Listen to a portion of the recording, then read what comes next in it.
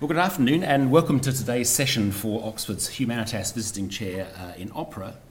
I want to acknowledge the inspiration of Lord Weidenfeld in setting up the Humanitas programme, and as we can see on the screen, the magnificent contribution of the Claude Duffield Foundation in supporting it. Jay Volpe from the Metropolitan Opera was our first holder of the chair, and many of you will remember meeting him last year. Our second incumbent, Gerard Mortier, started his career in communication and law. Fortunately for us, he chose to go into the arts and became director of the Flanders Festival, and then successively artistic director of the operas in Dusseldorf, Hamburg and Frankfurt. He worked for a short time as technical advisor in setting up the programme of the Paris Opera before being appointed the director of the opera in Brussels, where he reformed the opera house with innovative adaptations of the repertoire and introduction of new works and performers. In 1992, Gerard Mortier took over the running of the Salzburg Festival, which, under his direction, went through a period of transformation, which was at times both radical and provocative. At the end of 2001, he became director of the Paris Opera and is currently general director of the Teatro Real de Madrid, where he has been since 2010. After such a career, it comes as no surprise to find he has garnered many awards, including honorary doctorates from the universities of Antwerp and Salzburg. In an interview some years ago, Gerard Mortier was quoted as saying, "I like to move things," he said, stirring his hands in the air. "When water doesn't move, it turns bad." Still, he said, his goal is not to shock people, but to make them think and feel. "I don't want them to run away," he said of his audience. "I want them to come back." So tonight we're going to see how he does that. Gerard Mortier.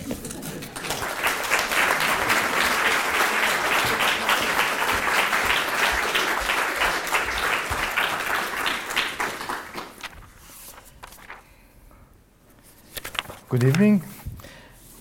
First of all, thank you for inviting me. I would like to thank Vivian Duffield and Lord Weidenfeld and Michael Burden and all his collaborators, because he was so helpful in preparing these several lectures.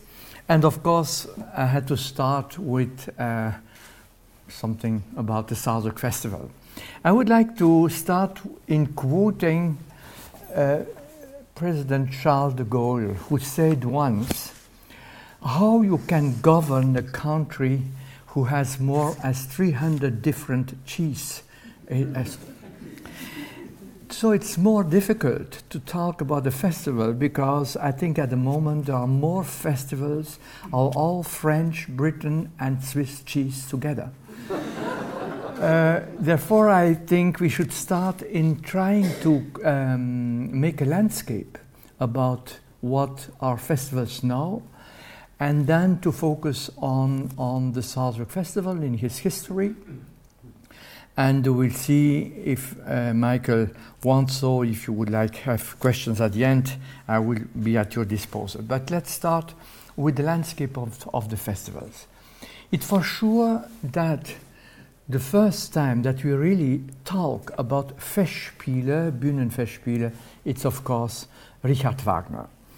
Richard Wagner has written in 1862 his ideas about the festival for the first time, and we know that before, for example, Hector Berlioz already thought of organizing in his birthplace, La Côte Saint-André, a festival, but it's really the first who make the theory about the festival. Like always, Wagner writes as much on his music as music. And he wrote important ideas about this festival and created the Festspielhaus. And when we analyze the Bayreuth Festival, what for me is very important to understand also the Salzburg Festival, who was in a certain way not an adaptation, but was reflecting also on the Bayreuth Festival. When we look into Wagner's Bayreuth, what we see, what happens. It's for sure that first of all, Richard Wagner wanted to react against the cultural business of his time. He wanted to step out. And that was, of course, out of his bad memories when he arrived for the first time in Paris, where he met with Meyerbeer, Giacomo Meyerbeer. He has written very bad things later of that. But you must know he had hunger. He couldn't enter in the business of the Paris Opera. And out of this, he knew that he would like to make a sort of art that was different. So we must see the creation of the Salzburg Festival as a really, for the first time, so very an exponent of reaction against the business and the cultural business of his time. And to do so, he obliges us, first of all, to go out of the town. And we must say that at the same time that the Bayreuth Festival was inspired, probably, I think so, by the Greek festival, the so-called Dionysia, that there was a big difference with this Dionysia, where the Dionysia was in the center of the town, in the center of the polis. Wagner went out of the town, but that was this religious thinking of him. He was not religious, but we see what happens in Parsifal. It was, we have to go back to the desert to reflect, and we have to go out of the town. He couldn't accept anymore that people would come out of the office, run into the opera house, see Parsifal and go back. No, it's even more, go back to the mobile phone. Wagner reacted very strongly against that. So he went out to the desert. It's very important also to see where he went. He went to Bayreuth, and Bayreuth is still Bavaria, but at the same time it's closer to Dresden and Leipzig as München. And it's also closer to the more Protestant north as the Catholic south. And that many times we have forgotten. At the one side, Bayreuth had a very representative Baroque theater, the Markgräfliches Operntheater. He always thought to do his ring there, but the letters of Cosima says it would have been very difficult to do a ring in a theater full of angels, Baroque angels, would be very strange. But at the same time, he wanted to be further away of Ludwig II of Bayern, a little bit closer to Berlin, who at that moment, with Bismarck, became the great center of Germany. And it's always for me fascinating how we have with Wagner this mixing between a very philosophical thinking and very pragmatic doing. So he went to Bayreuth, and he obliges everyone, we also probably, to come there every year. When we read the letters of Peter Tchaikovsky of the first festival, how they had hunger, how they didn't find nothing to eat during the whole festival, you understand it was really a retiring into the desert. The second point, of course, is that he wanted to react against opera business as entertainment. For him, Meyerbeer was a real example, and he wanted that opera should be again, and theater, if I may so say, a reflection on the society where we are living in, a reflection on great existential questions, a reflection on moral questions, and therefore he wanted that people would concentrate on his work. The inspiration here of the Greek theater is very clear.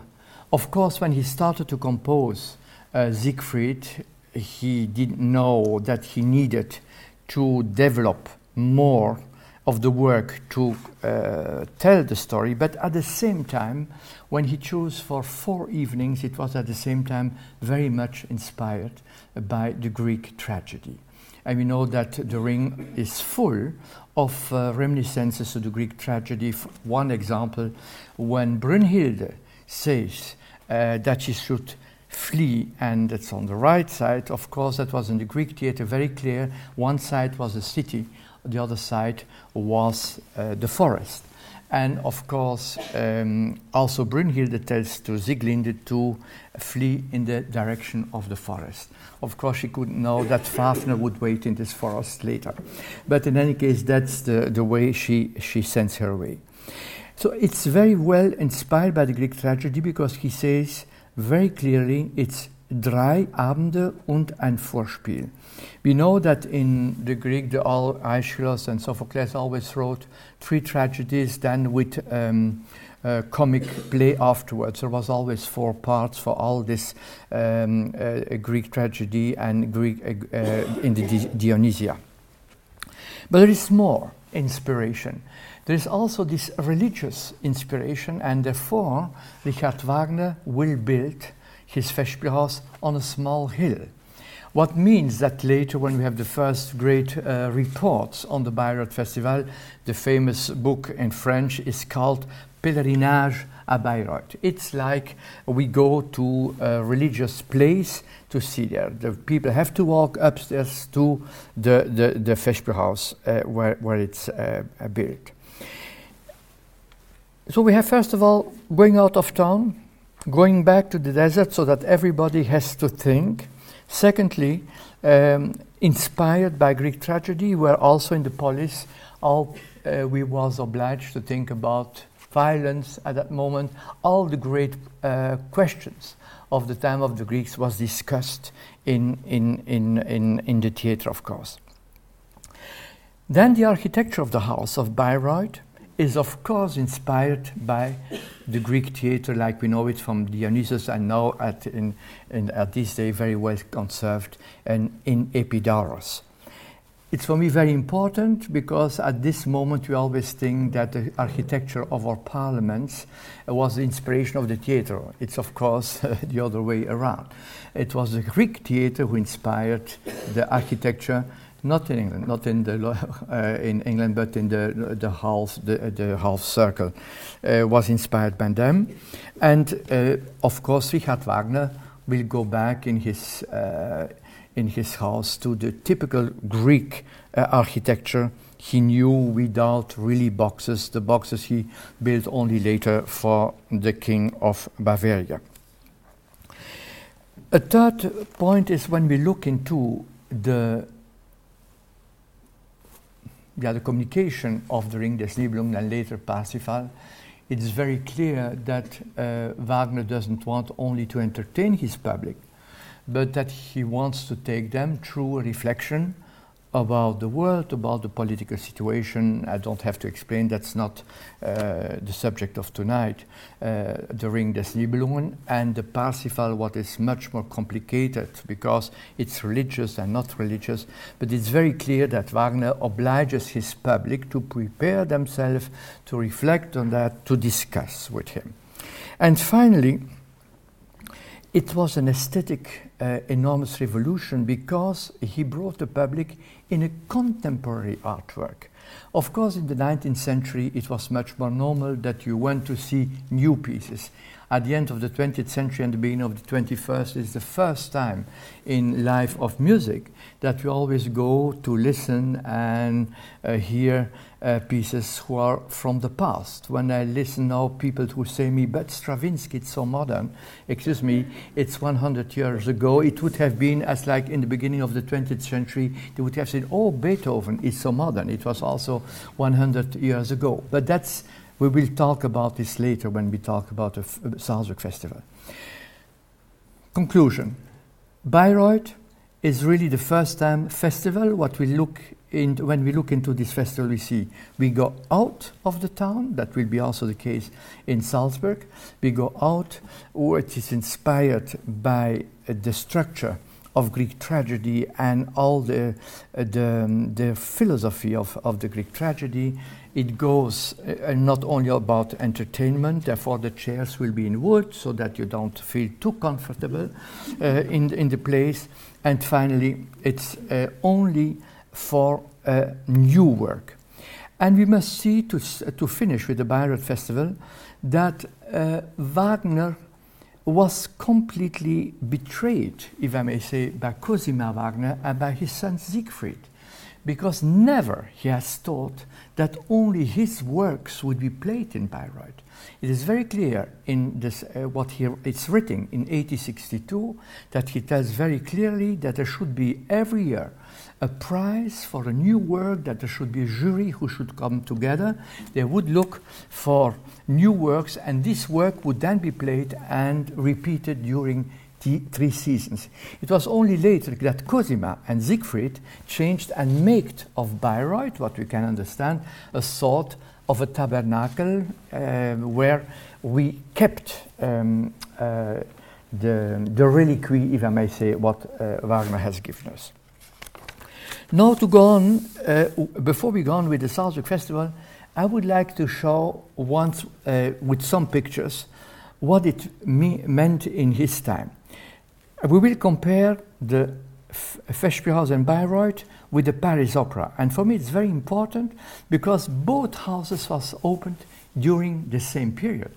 You may know that Bayreuth opened in 1876, and the Palais Garnier, created by Napoleon III, was thought of in 1870, but only opened after the Revolution as well in 1876. So the Festspielhaus, outside you see that there is nothing, only this loggia was built later for Ludwig II.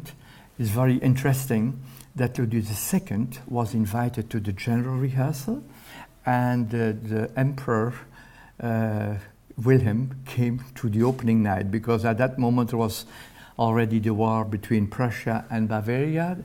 Prussia has won, so it is, for me, was typical that Ludwig II only came to the general rehearsal and went away for the opening night.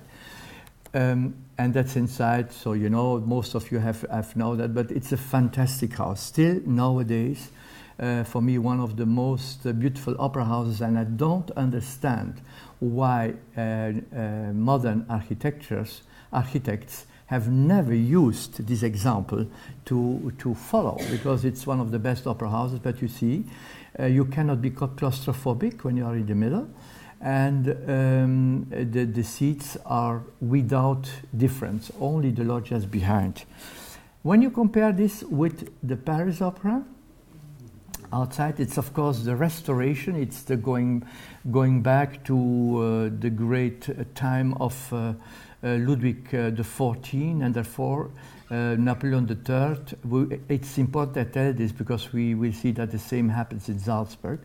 Napoleon III would call it also the Académie Royale de la Musique, like it was in time of Napoleon, of Ludwig XIV. That's very interesting for me to show once a model of the Paris Opera, where, as you may know, I worked for 5 years. When you look to the place where is the spectacle and the theater, that's only 1/3 of the building. All the rest is to represent yourself. From here to here, and from here to here. It's all on presentation. It has nothing to do with the performance. It was also the first time where you had foyer where women could come. It was not the case before. They had to go at once in their boxes, but they could come here. So if you look to this building, it's the opposite of Richard Wagner's Festspielhaus, but it's opened in the same year. This is the famous design of Garnier. And there you see, of course, that it's the triumph of the bourgeoisie of the 19th century, of Baron de Nucingen, as we know it from Marcel Proust. And of course, the staircase was the most important, like in big palaces when you came in, so that everybody could come in and see you. And we know that in the Paris Opera, I have no picture of here, but the rotonde where the abonnés came was completely full with mirrors. That means that when you was with your back to the door, you could always see who came in. You never missed the one you wanted to see in the opera house. But that has nothing to do with let's say, with the performance. We look once more, that's the famous staircase, not the design, but how it is now. And then another one. It's fantastic, you know. It uses 90 different marmors in this staircase who came from all over the world to build this staircase, what is finally the most maybe beautiful place of the whole opera house. There's the foyer where you could walk, so that has also nothing to do. And then finally you have the opera house. Nevertheless, if I always like to be a little bit critical, I think the same happened finally in Covent Garden. Covent Garden changed completely since they built Flora Hall, and I think Flora Hall became at least as important as the performance hall. I like very much Covent Garden without Flora Hall, but now, because you had to drink your coffee in the corridor, now a lot of people stay in the Flora Hall for the second part. It's like in Glyndebourne when the cows go away when it's modern music. Lord Christie said to me once, the cows are farther away when we play Britain and closer when we play Mozart. That's the same a little bit what happens in Flora Hall nowadays. Then we go to Salzburg. That as far that you see the difference between the idea of a festival created by Richard Wagner and the business of, as usual, of cultural life and opera life in that time. The Salzburg Festival, I will come back on it, but it's very important to say already that the Salzburg Festival was created out of a political situation, not the same as in Bayreuth. Bayreuth was the model, but the political situation was the collapse of the Austrian Habsburg Empire after the First World War. And therefore it will be Hofmannsthal, the famous writer, I will come back to that, who will be the center of the ideology of the Salzburg Festival, but we will also talk about the Baroque in this city, why it was so important, and you see at once that the facade of the dome in Bayreuth has something to do with the facade of the opera in Paris. It's a sort of, it has to do with Baroque, it has to do with restoration, it has to do with representation, but with a lot of other details, of course. We will talk about it later. But before I come to the Salzburg Festival, I would like to go on with the evolution of the festivals. We had then a third sort of festival, very important for me, that was after the Second World War. It means that a festival like in Salzburg had always a sense at the moment that the society was in crisis, and on the one side wanted to fight virtues of the past on the one side, and on the other side people wanted to find back their identity. We will see that after the Second World War, we have a lot of festivals created. For example, the Holland Festival in Amsterdam, who suffered very much also by the Second World War. We will have Aix-en-Provence with a completely different character. We will have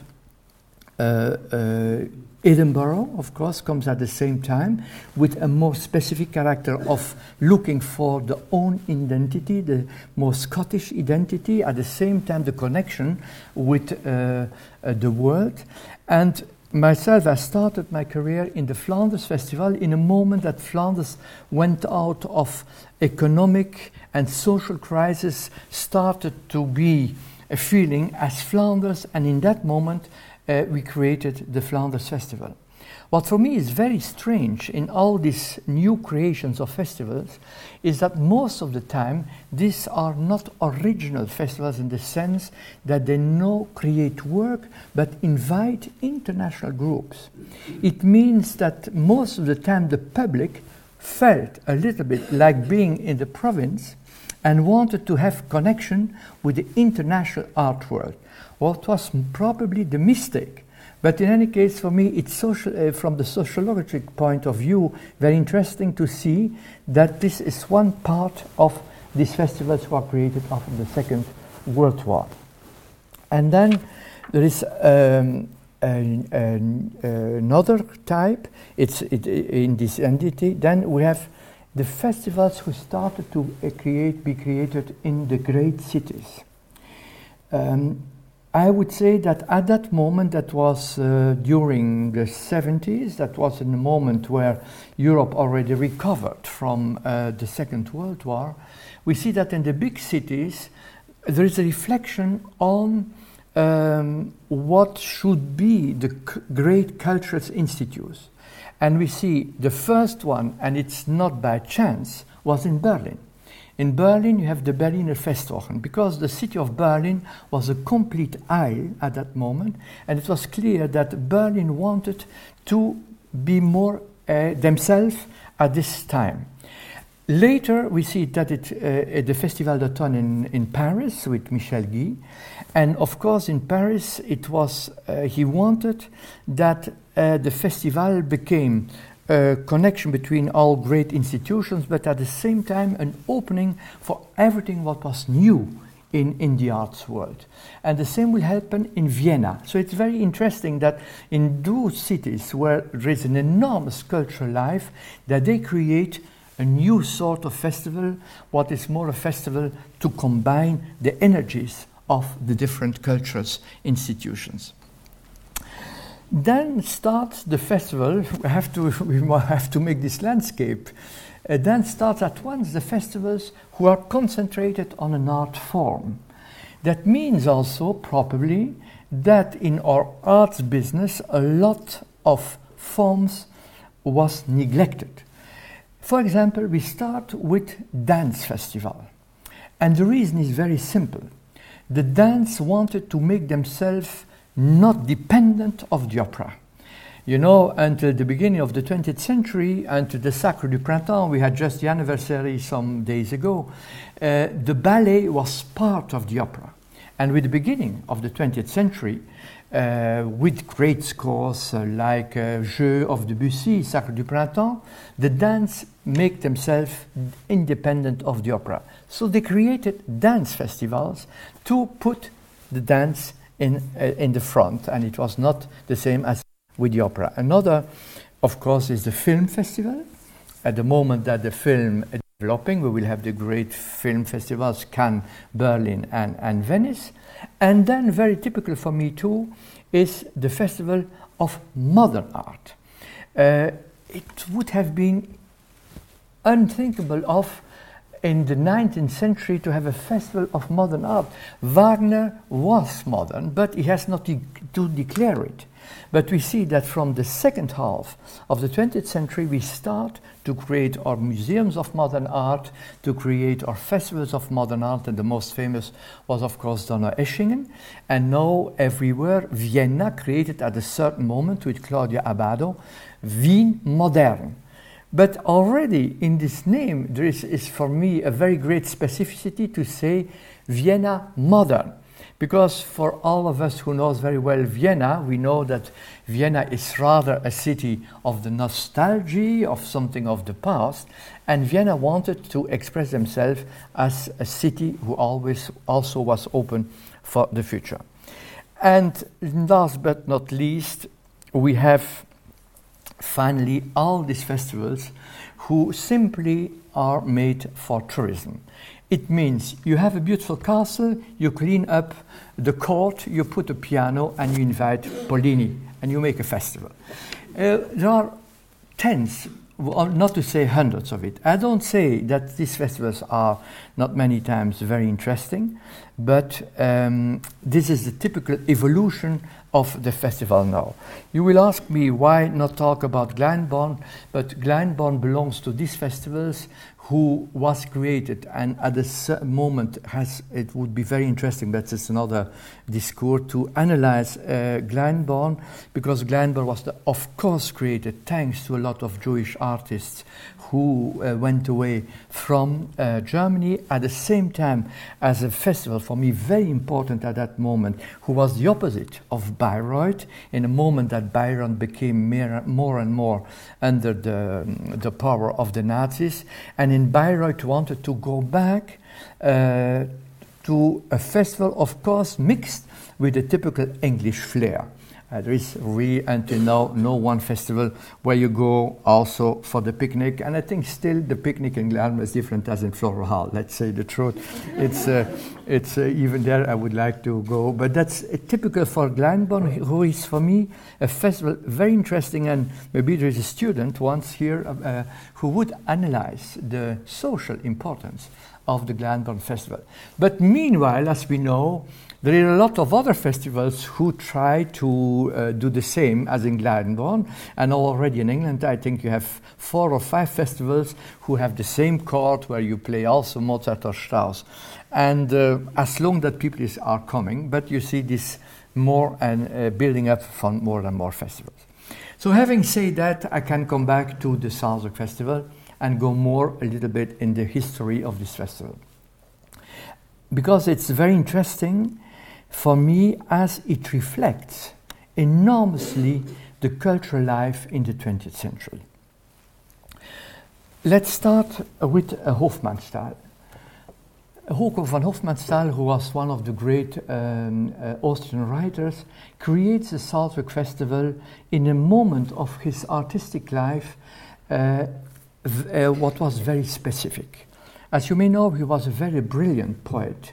As a young man, already 21 years old, 22, he was very famous. He had a maîtrise of the language, who was belonged to the best. He had such a knowledge of the word and of the poetry that he was enormously successful. Then he had, in the middle of his life, and we can say it's in 1903, when he wrote Elektra, what was later composed by Richard Strauss. He was in a moment that he doesn't believe anymore in the power of the communication through the artwork, like so many people before the First World War. And we are in Vienna on top of that, with the whole decadence of Vienna, the whole reflection, we will talk about it.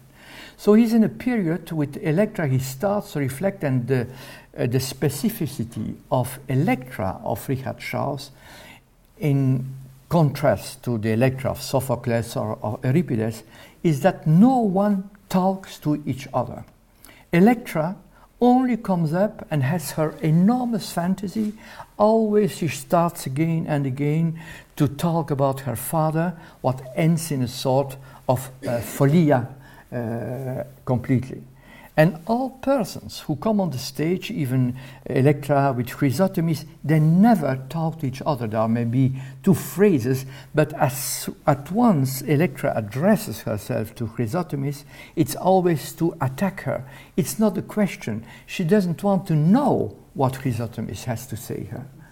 And it is very important to say, because out of this crisis, Hofmannsthal reflected what art could be in future. We have seen this very often. We have this year for many times I like to make a discourse, another parenthesis. This year we have also the birthday of Georg Büchner, who was born in the same year of Verdi and Wagner. We cannot believe this, because Büchner was 7 days later as Verdi, but he was a man of the 20th century. And Büchner also had this problem how he could express his communication through the art. And Hofmannsthal will then start to reflect to create a festival or a place where he can talk about his society on the one side, and at the same time to reconstruct what was lost. And it is out of this idea that the Salzburg Festival was created. Hofmannsthal later, together with Richard Strauss, but Richard Strauss was a composer, he never had a lot of reflections on ideology.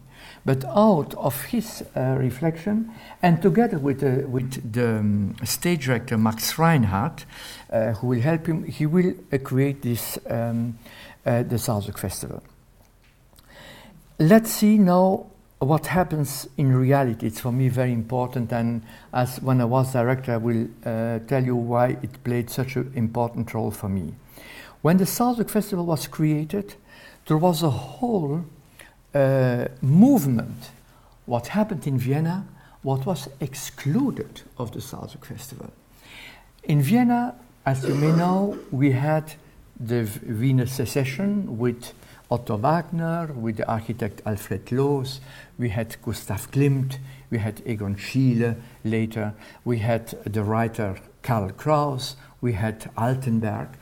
This was a new group of people, together of course with Arnold Schönberg, who wanted to go away of Vienna and of the Habsburg Empire as it was at the end of the 19th century and at the beginning of the 21st. And of course they felt already that a war could come. Very interesting for me nevertheless is that all of them was quite enthusiastic about this war. You wouldn't believe it now, but we know that even Schönberg wrote letters very enthusiastic that this First World War broke out. Later the deception was of course enormous. But what happens, and that's very important to understand the Salzburg Festival, that this whole new movements, all these new artists was completely excluded of the new Salzburg Festival. Because Hofmannsthal wanted to recreate the past and not to open the festival for a new vision. I'd say this because that was my big work, I think, so when I came down to Salzburg, and I don't know if it was a good work, but then it was work. He wanted to exclude, and that's not, I say it's good or bad, but it's to understand the Salzburg Festival. Therefore, the Baroque was very important because the city was Baroque, and they wanted, the Baroque was always in the cultural history of Europe, restoration. The Baroque style was developed from Spain out and then came later. And one of the most beautiful examples is the Karlskirche in Vienna, you know, is just outside of the ring.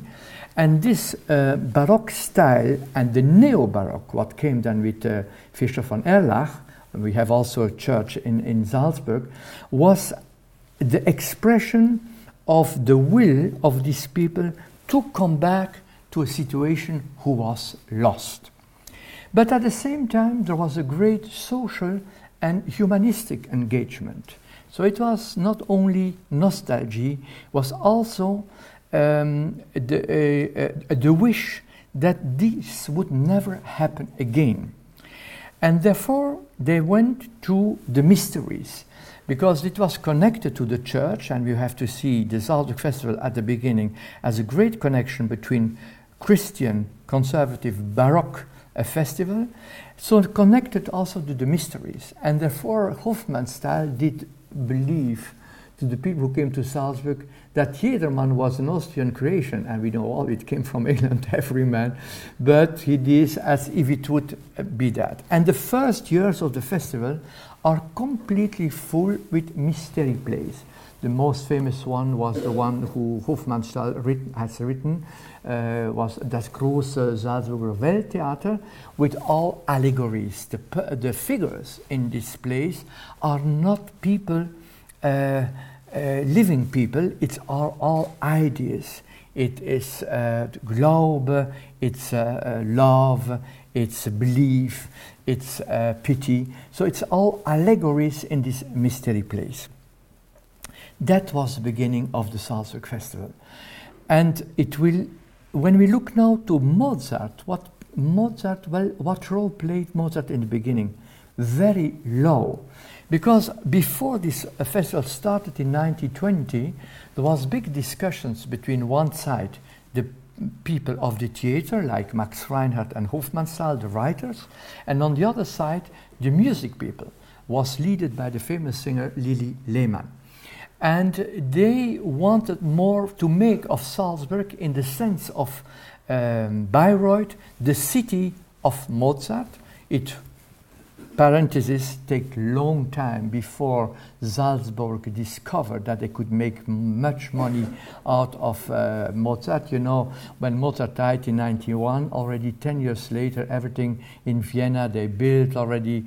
It takes several decades before the first sculpture of Mozart was built in Salzburg. It was until the mid of the 19th century that Salzburg started to understand that Mozart could be a good business for them.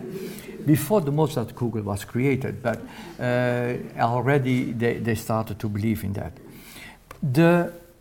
So there was this discussion between the musicians, between the theater people, and we can say that until the Anschluss and the takeover of the Salzburg Festival by the Nazis, that until then Mozart was in a sort way an import from Vienna.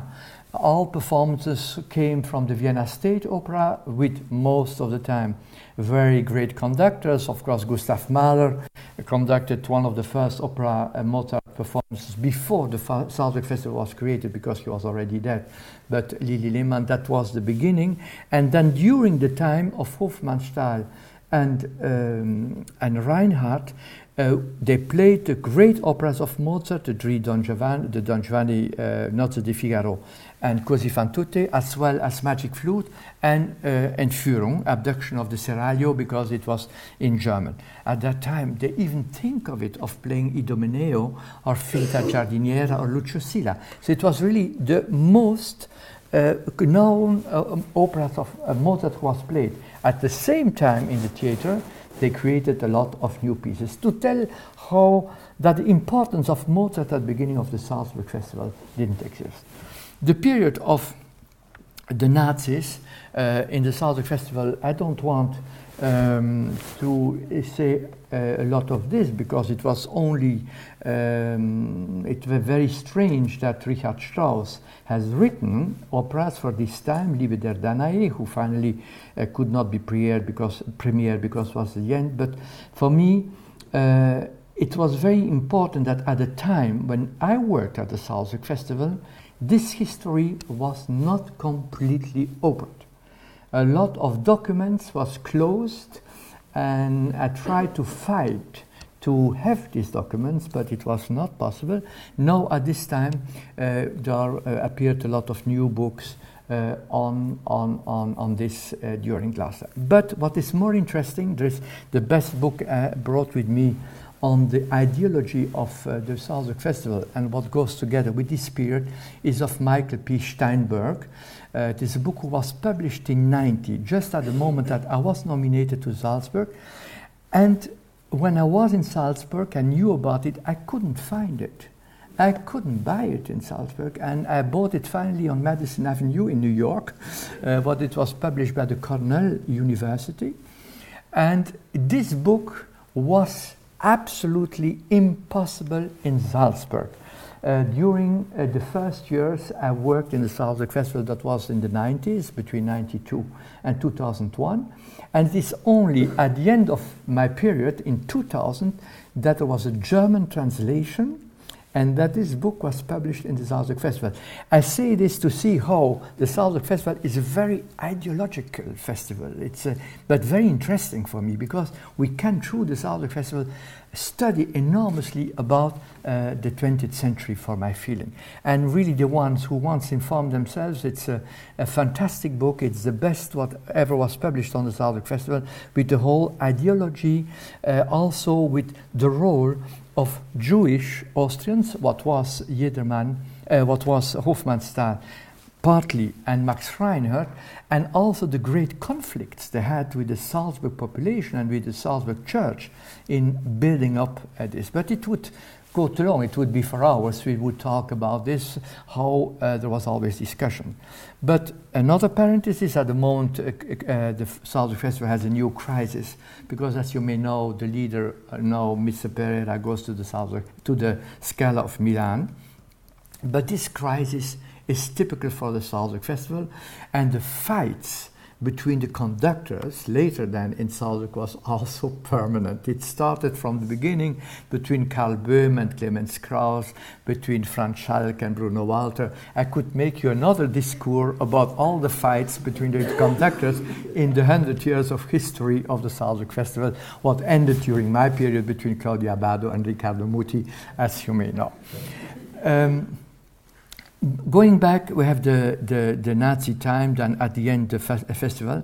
And then very important is that at the after the Second World War, there was for the first time a really great innovation. When I say this, it's not against Hofmannsthal, but I always have to make the difference between what Hofmannsthal wanted, very important, and then for the first time in the 50s, we had a connection between the Salzburg Festival and, if I may say, modern art. It was the time of the famous composer Gottfried von Einem, who composed, for example, Danton's Tod. It was an opera opposite maybe to Wozzeck. Maybe not as good, but a very interesting work. Very interesting too, Rolf Liebermann, the famous director of the Palais Garnier of the Paris Opera a long time, belonged to them. And great stage directors like Oskar Fritzschuh, most of people have now forgotten, but it was a very important moment. It means that for the first time in Salzburg, they did new creations of opera, not anymore of theater alone, but of opera. And it's a time where Karl Orff has written his Antigone, for example. Rolf Liebermann has done new pieces, Gottfried von Einem, several pieces. Interesting also that for the first time, not only great conductors, but also great stage directors will come for the first time to Salzburg, like Oskar Fritzschuh, the famous Günther Rennert. So there is a short but very strong innovation in Salzburg for during about 5 years. What was the disaster? And that's for me very important, that the famous composer Gottfried von Einem had to retire because he tried to bring in Bertolt Brecht as director of the play. And this was such a big scandal that this communist would come to the Salzburg Festival that he was obliged to retire. A lot of people don't know that. But Brecht, after he was not accepted in Salzburg, what could have been for Salzburg an enormous innovation, went to Berlin. And another scandal and that's also interesting for nowadays, another big scandal was that Gottfried von Einem has made on the program for the first time Wozzeck of Alban Berg. And this was unacceptable. I wrote all the discussions in Parliament about this first night of Wozzeck, where, of course, there are some words that are vulgar. When the doctor says, hat gepisst auf der Straße, hat gepinkelt, was impossible in the very famous moment. And this was the two reasons. Alban Berg's Wozzeck, created nevertheless in 1925 already in Berlin, in the 50s in Salzburg, and the possible coming of Bertolt Brecht. And then we have the great period of Herbert von Karajan, what was of course an empire. I will tell you about that because it was for me as small flame coming from Flanders, you can believe what it meant to come after the empire, Herbert von Karajan, who was artistic director from 57 and stayed until his death in 89, not always in the same position. Nevertheless, I think that the period of Karajan is very interesting also to analyze, because it reflects completely what happened during that time in the arts world. And that means also that the Salzburg Festival has a great importance because it takes up everything what happens at that moment. One of the great achievements of Herbert von Karajan, and I have to talk about this, was the building of the great Festspielhaus, what he did together with the architect Clemens Holzmeister. We have a look at that. Outside, as in Bayreuth, but they had not many space, because it's very short. The people who doesn't know Salzburg, after this house you have the mountain. So they have even built partly the Festspielhaus in the mountain, very large, but this is for me more interesting. That's a house. You see, at the same time, Bayreuth was an inspiration here, but only with a balcony. But what is very important is that for the first time, they built an opera house with an opening of 36 meters. It means when you look to the stage, you have 36 meters. You know that a normal opera house, Covent Garden, let's say, the Paris Opera, the Scala, it's between 14 and 16 meter opening. So it's more as double. But you can close it on 24. I tried to do 24 because when you are sitting by 36 meter in the Festspielhaus, you are on a tennis court. You look always in the both directions. But it's interesting. Why? It was because at that time, in '58, was the first CinemaScope film, Quo Vadis, and it's for sure that Karajan, who was very open and who was always looking for new elements, like Wagner did in a certain way, wanted to try out this CinemaScope dimension. For me, that's a very interesting element and was forgotten, and when I came to Salzburg, I tried to reflect on this.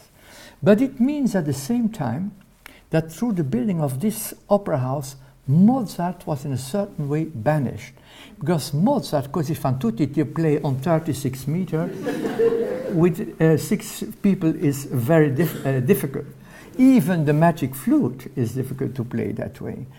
We know that Karajan did even Don Giovanni and many times fantastic productions, but it was interesting that with Herbert von Karajan and the great Festspielhaus, the programmation of the Salzburg Festival had to change. And we had to go to the great opera of the 19th century. In a little way, the grand opera of Meyerbeer.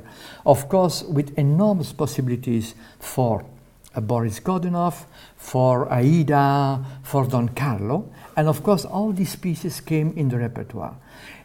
Is saying that through the building of the Festspielhaus, the idea of Hofmannsthal went completely away. It was a new vision, and I don't say good or bad. I only say it's very interesting to analyze this. It was a moment also in Europe of more and more restoration, but it's more interesting. Herbert von Karajan, his great achievements for me was first of all the building of this house with all positive and negative elements, but I believe that this house is perfect for the great works of the 20th century. Of course, Moses and Aaron of Schönberg, but the problem is that with 2,200 seats, that's now an economic problem. You are anxious to do a modern work in this big house because you have only 80%. So that are the big, always is. But it's a fantastic house for the contemporary, the great repertoire of the 20th century, and of course for everything what has to do with epic theater. But there was another point. Karajan installed the highest musical quality. I think with Karajan, it doesn't say before there was Toscanini and there was Furtwängler, but he has really done for every performance this high musical quality. But he connected it with the recordings. At that time, it was a very democratic reflection. Later, it turned around against the performance, but at the moment that Karajan developed it, it was the connection through recordings to make the very elitist Salzburg Festival popular in publishing the records. And it's maybe, I don't know, but I would like to tell you that it was very strange, the system of Karajan. We have forgotten about it. He gives so much importance to the recording of his musical performances that he started to record. And later, he made the performance. And it happened that way. He made the recording in Berlin most of the time, or in Vienna, but most of the time with the Berlin Philharmonic, and later he did with the Vienna. He recorded it, and then he designed himself, as you may know. He wanted to do everything. He was really all-round man, Superman, absolutely. And then he obliged the singers to sit next to him in the place, and on the stage you had figuration. They did the movements they had told them, and the singers had to look to them how to do it. It was a very strange opinion about theater, we must say, but he was so scared that the singers would not be musical enough. Christa Ludwig has told me a lot of stories about this. She said it was impossible because we wanted to go on the stage. We said, no, sit with me and look what they are doing. Of course, if you have a small boy of this, and then you had John Vickers to do the same thing as what did the small Furious, it was quite difficult. But that was that was this new aesthetic who appeared, and of course development of recording. My problem was when I came to the Salzburg Festival that only the people who sang on records was for the public important enough, and that was really a decadence at the end of the Karajan years. As you may know, in Bayreuth, never the recording was done before. It was what is so famous and where we are listening today, what we like so much, is recordings who are done live. For example, the Karajan recording of the Tristan of the end of the 50s, or the Kajabert Ring with Astrid Varnay. When we, the older people, my age in this room, what is so fantastic in Bayreuth is this historical recordings. In Salzburg it went away. And Karajan stays also, he's a very great phenomenon, probably one of the greatest conductors of the 20th century, but a social phenomenon too, because he introduced for the first time in classical music, and that became very important in Salzburg, the picture of the Hollywood star into the classical music. It never existed before. So Herbert von Karajan, he was always marvelous. His hair was fantastic. Every morning was done. Because I know very well his butler was a very sympathetic man who helped a lot Herbert. So it was done every morning. Then there was a sports car, there was a private plane, and you know when Herbert von Karajan conducted, the Rolls Royce was in front of the Festspielhaus. It means the whole Hollywood system of the SARS system, what already was started with Greta Garbo before, came to the Salzburg Festival, and that was a big change of the atmosphere in that time. I could go on because it's for me, very interesting to see, and then you had the more negative aspects, and that I had to feel was also started the great jet set. And when I came then later back to one of the great critics I got is that was less private planes on the airport of Salzburg as during the times of Karajan. That I had to accept. I could deal with that, but I could not fight against it. So that was. I believe, a very important moment for the Salzburg Festival, on many levels, very interesting, but also as always with the dangers in it, and reflecting the evolution of the arts world to more and more cultural consume. But it was not taught in that way at the beginning. In the beginning it was taught as communication, but through it developed then that you don't have one Tosca at home, but 12 at least, and you don't never know what the one you want to play. that was the evolution who come through this.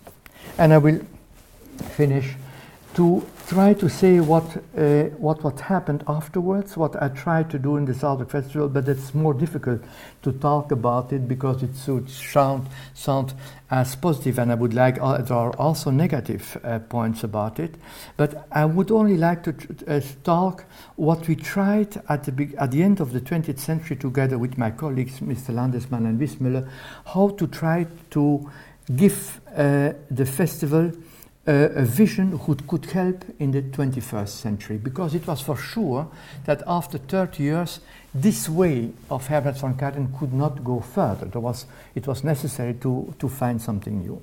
So the first point was to go back to Hofmannsthal and to find out what he did. So we made the play again very important and inviting Peter Stein, and since the beginning of the 90s, the play became as important again as the music. It was at the beginning more play as music. In the time of Karajan was more music as play, with some fantastic play performance. What I have seen, the famous Giorgio Strehler, for example, on the Shakespeare tragedies was during the Karajan time.